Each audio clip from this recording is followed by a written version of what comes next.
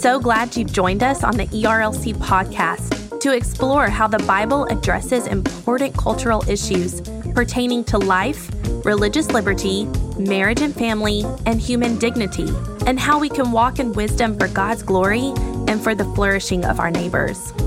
If you're enjoying this podcast and find it helpful, please leave a review wherever you listen. This will help more people find and benefit from what we're learning together. We are grateful for the time you take to join us for these conversations.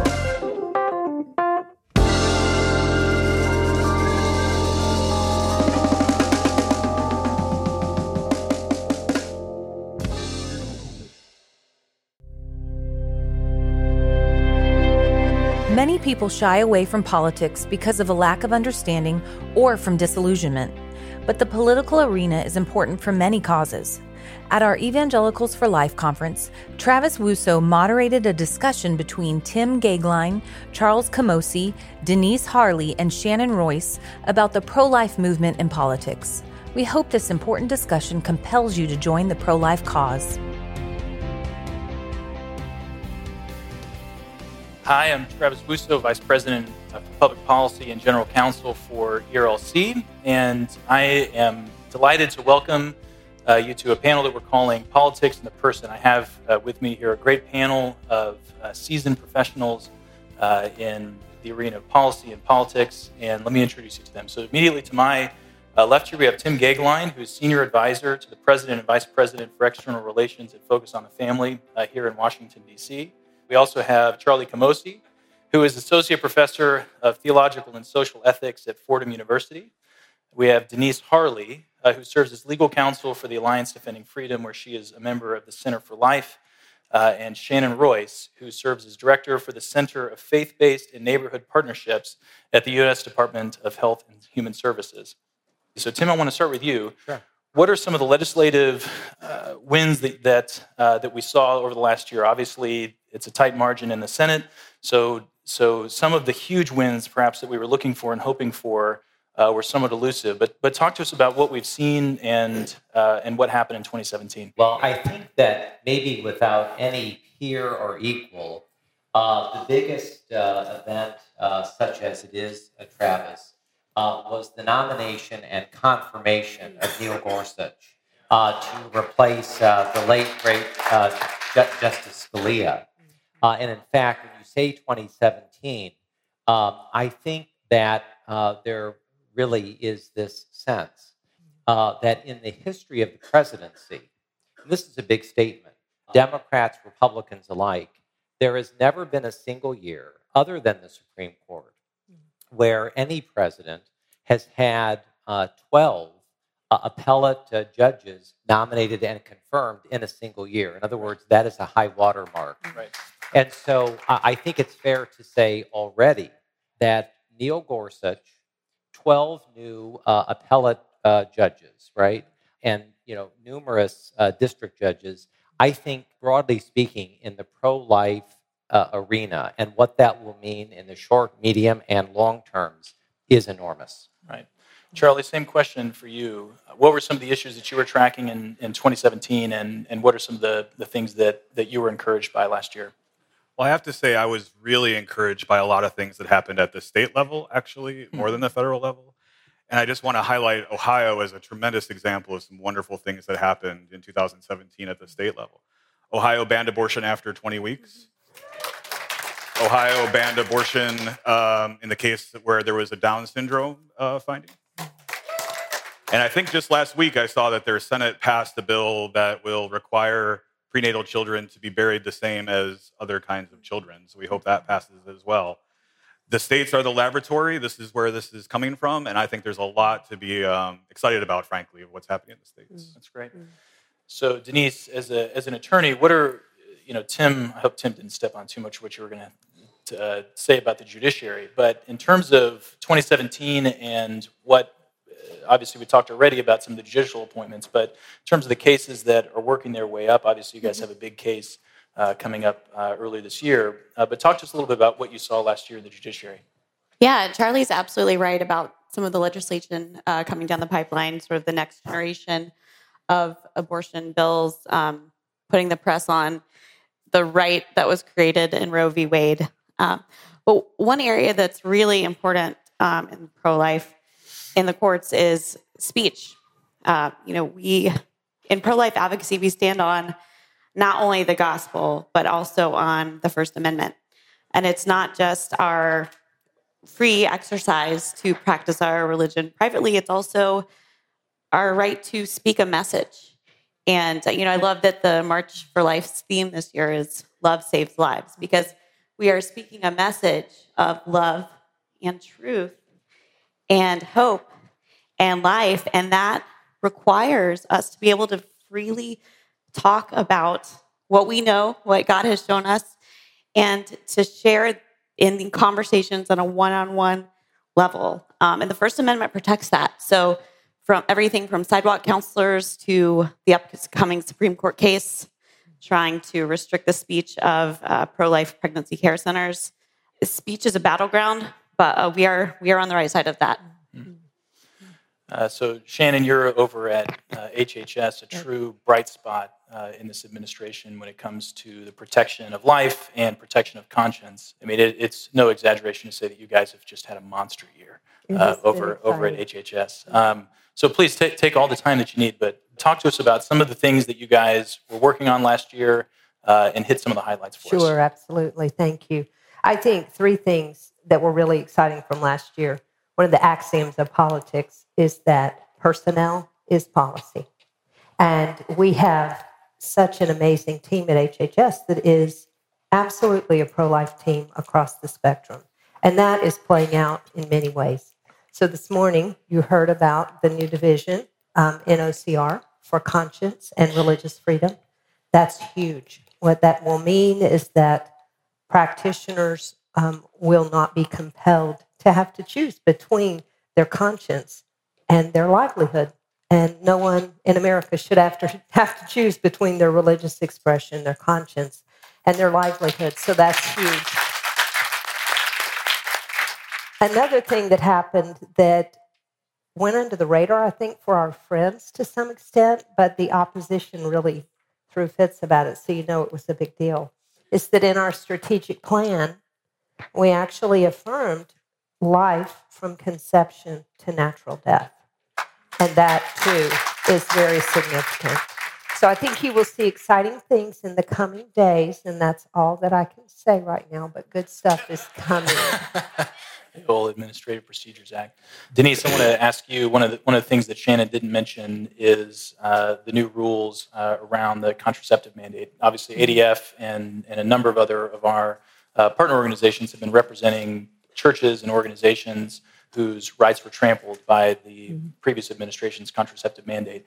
Talk to us a little bit about those rules and unpack that development for us. Sure. So with the rules under the prior administration, ADF submitted comments as to all of the proposed rules, sort of expressing concerns about the constitutional violation and the issues for freedom of conscience, and have been involved in litigation and now are hoping to come to a resolution with the new administration to make sure that those rules are not enforced. So essentially before, there was no conscience exemption. All employers were required to provide abortifacients, birth control for their employees. Now, there is a new rule in HHS that we're very excited about at ADF, and that does protect the conscience of any employers who have religious or moral objections to providing abortifacients. They may opt out. Some states have sued over that. Some of the states that we would expect would not be in favor of such a rule. And ADF is now attempting to intervene in several of those cases just to make sure that the best arguments are made in defense of the rules and that we can secure the conscience rights. Charlie, I want to ask you a little bit about bipartisanship. You're a registered independent. You work with Democrats for Life. And over the last year, and you might have to take the discussion to the state level, things have been pretty tense in D.C. over the last year. But talk to us a little bit about what are some of the things that you're working on in order to promote a culture of life and the value for life within both parties. It's a little bit hard when you focus on the sort of demand for abortion is the kind of overlap that we see between both parties. And so as a board member of Democrats for Life, I can report that we're working very hard to try to work with multiple groups to try to reduce the demand for abortion. And two things we have on our radar going forward in 2018 are perinatal hospice is the first one. So as you may aware, a lot of the abortions that are procured as a result of incompatibility with life, a really horrible phrase, can be mitigated in some ways if there's perinatal hospice available afterwards. But there's not a lot of, frankly, knowledge about this. The centers that provide it are few and far between. It needs resources, frankly, to take off. And so we're trying to work in that aspect as well. A second one might be paid family leave. So this is something that I think, depending on your views on abortion in terms of the supply side, we can disagree about that. Many of us can. But just supporting women to choose life, right, giving them the resources to choose life is consistent with both a pro-choice and a pro-life approach, if one is genuinely pro-choice and not pro-abortion. So I would say those are two of the main foci we have. Okay. And Shannon, I want to circle back to you. One of HHS's big priorities over last year has been focusing on the opioid crisis. Talk to us a little bit about what you guys have been working on in 2017 and some of your plans. Sure, absolutely. We take a very broad view, as I mentioned, of being pro-life. It goes from conception to natural death, and that means that every step along the way, we want to honor human dignity. So those who are struggling with opioid addiction, and we do see that across our nation. For the first time, we see a reduction in life expectancy because of the opioid crisis. So we have done a whole series of webinars at the Center for Faith-Based and Neighborhood Partnerships just to equip the church and engage the church in that ministry. In your gift bag, forgive the promo, but in your bag, there's a card that gives our phone number and our website and our Twitter page. We would really love for you to look at the webinars we've done on opioids. We're also doing a Wednesday webinar series once a month over this next 9 months, specifically on how the church can engage to minister to those dealing with opioid use disorder.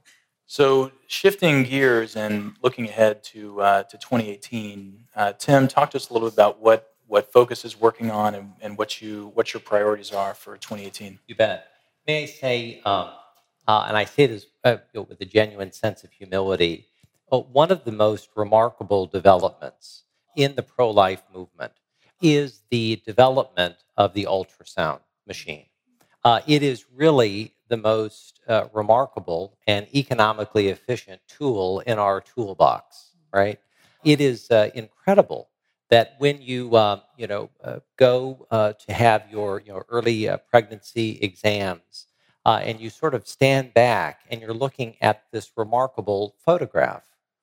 And I have to say that as we head into this new year, Focus on the Family has a program called Option Ultrasound. And it's really an extraordinary program. We either purchased outright or we give a sizable grant for the purchase of an ultrasound machine. And we at Focus care about real metrics. By God's grace alone, we are now over having saved 400,000 babies as a result of this single program at Focus on the Family. And may I say, it actually couples itself with every single comment that has been made on this panel. Not consecutively, but this Friday will be my 30th pro-life march. And the reason I say that is that the Focus on the Family office is very close to the march route. And every single year, when I look out that window before I go to join the march, something remarkable happens, which is to say the pro-life forces get younger and younger and younger. In fact, the demographic is now extraordinary. Literally, once a year, hundreds of thousands, maybe millions over time, right, have gotten onto buses at odd hours, taken the Excella, taken the train, come by, plane, motor coach, car, golf cart, and they come here sometimes in the most ridiculously frigid weather, right? Yeah. And by the way, when you live and work in Washington, protests are a dime a dozen, all right? This is the only protest deeply rooted categorically in pro-life conscience. And I'm an unbridled, irredeemable optimist. We are winning. Yeah. It is, Travis, it is now fashionable. It's fashionable to be pro-life. For many years, for those of us who have been in the pro-life trenches, we remember when it was bad manners in public, right? Even to whisper that you were pro-life. But you go to college campuses, you go to places where the millennials, and I'm the father of 2 of them, and younger, and I'm just telling you, this is a generation that loves human life. It's impatient for all the right things. And I have a feeling that as this 46th year from Roe steps off, we are stepping closer and closer to the day where Providence will clear his throat. Yeah. And Roe will be tossed on the ash heap of history. Amen.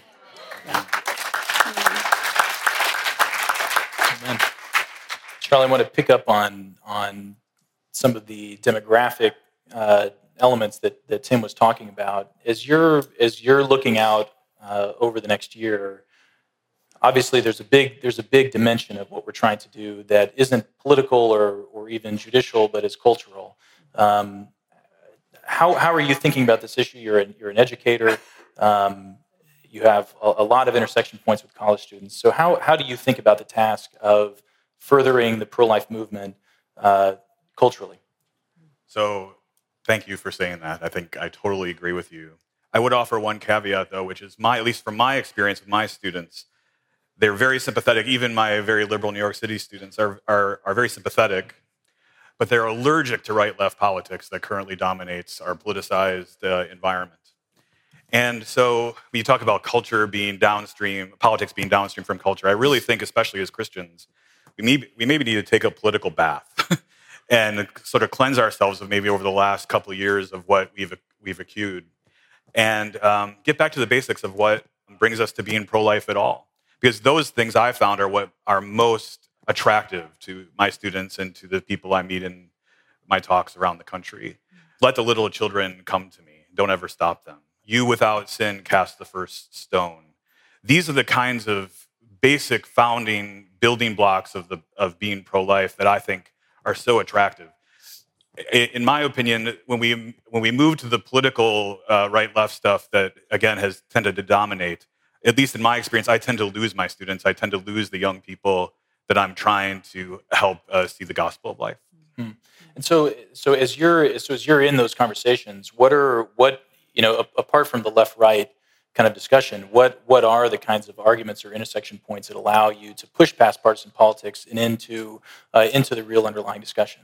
Well, I think a general sense of, and it's been articulated many times better than me at this conference already, especially by Dr. Moore, a sense of those who are invisible, those who can't speak for themselves, those least among us, as Christ talked about.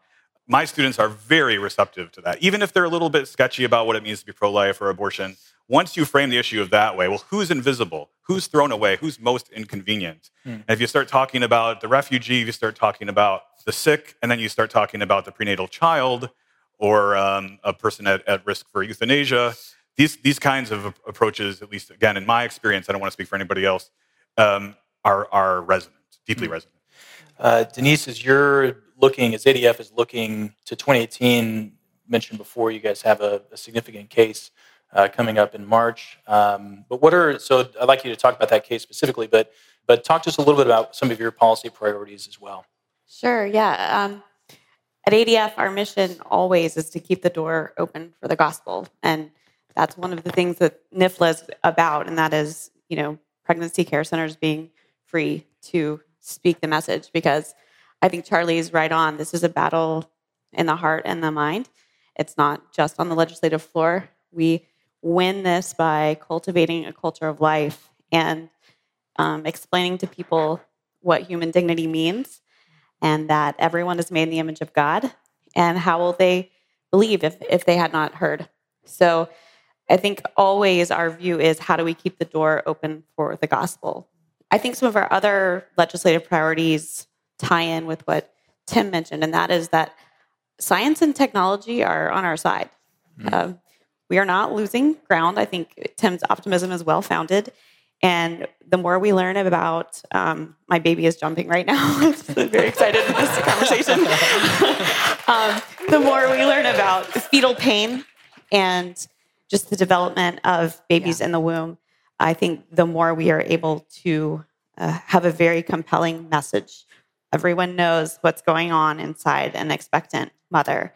And when we know that the heartbeat starts at 5 weeks and the things we can show on the ultrasound now, the 4D ultrasounds, and when we're able to provide those resources for free for low-income women who have no hope and maybe have never had the gospel shared with them before, we have God on our side, and He created science, and He is equipping us with tools now that make for very common sense legislation.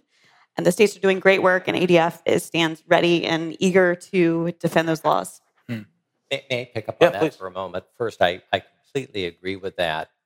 Shortly, this audience, if they haven't already, is going to hear from the great James Lankford, who is a remarkable U.S. Senator, and his trajectory is sky high for everything that we believe about human life. And he is directly in the line of the great Abraham Lincoln, who famously said about slavery when he was asked, what's wrong with slavery, essentially. And he said two things to this point. He said it's unjust and it's bad policy. That's abortion. It's unjust and it's bad policy.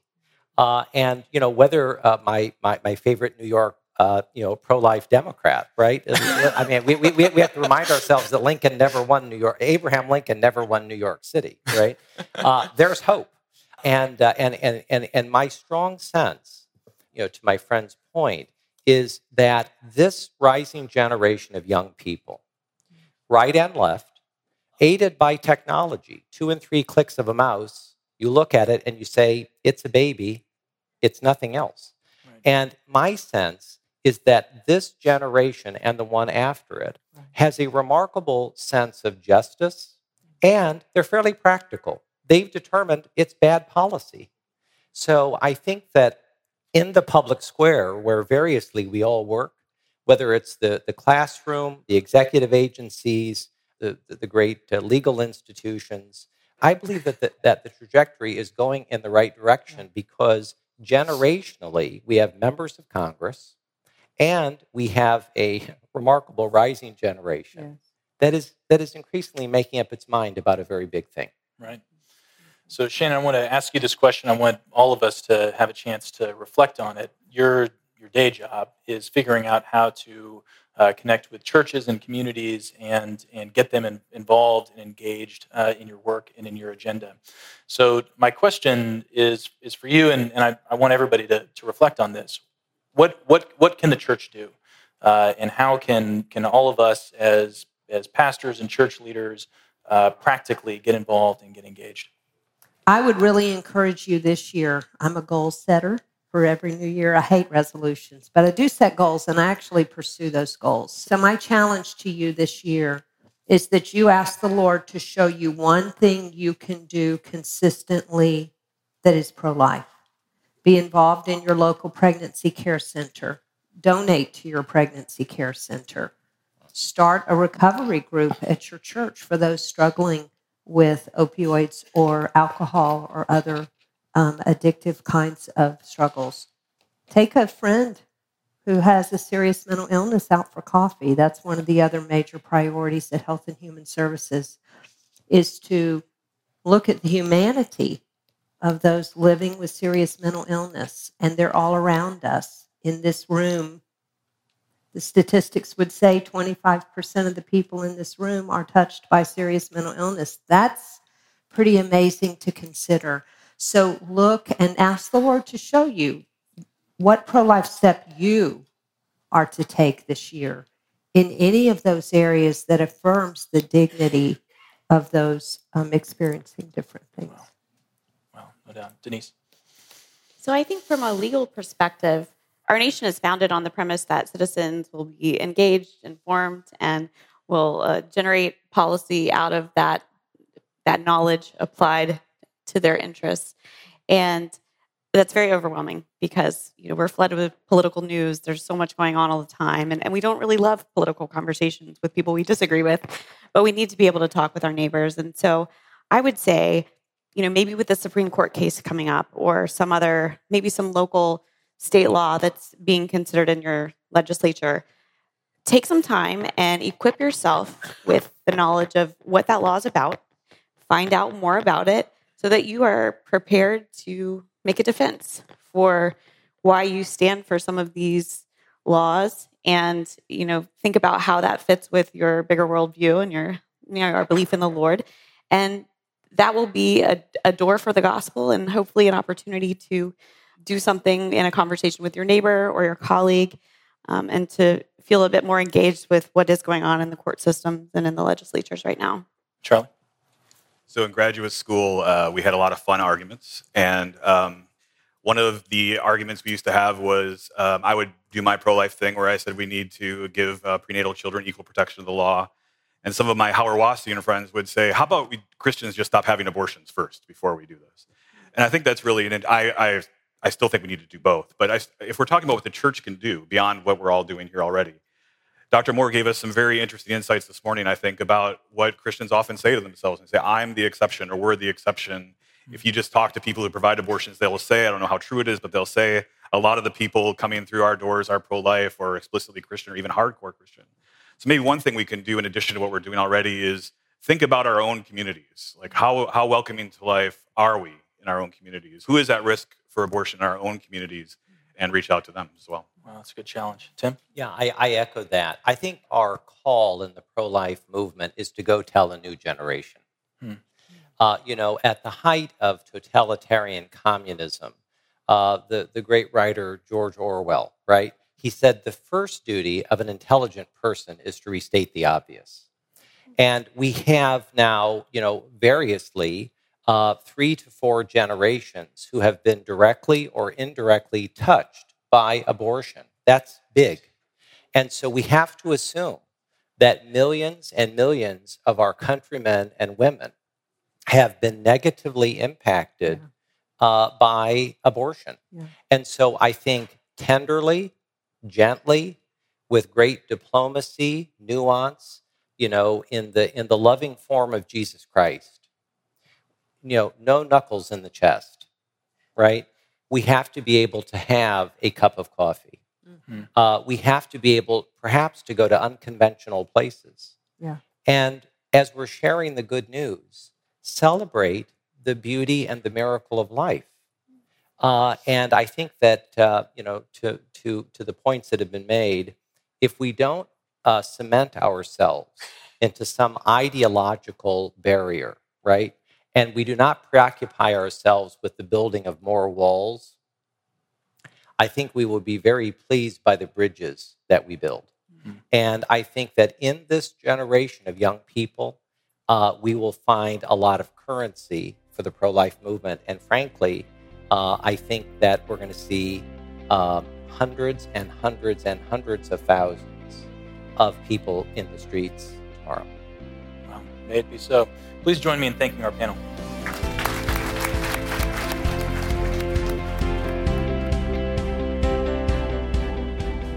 Beginning in February, Trillian Newbell will host a special series called Better Together. Stay tuned in the coming weeks to find out more about this powerful series. Be sure to subscribe on iTunes or Google Podcast and leave us a review while you're there. Come back next week to hear a candid discussion about being a wife and a mother.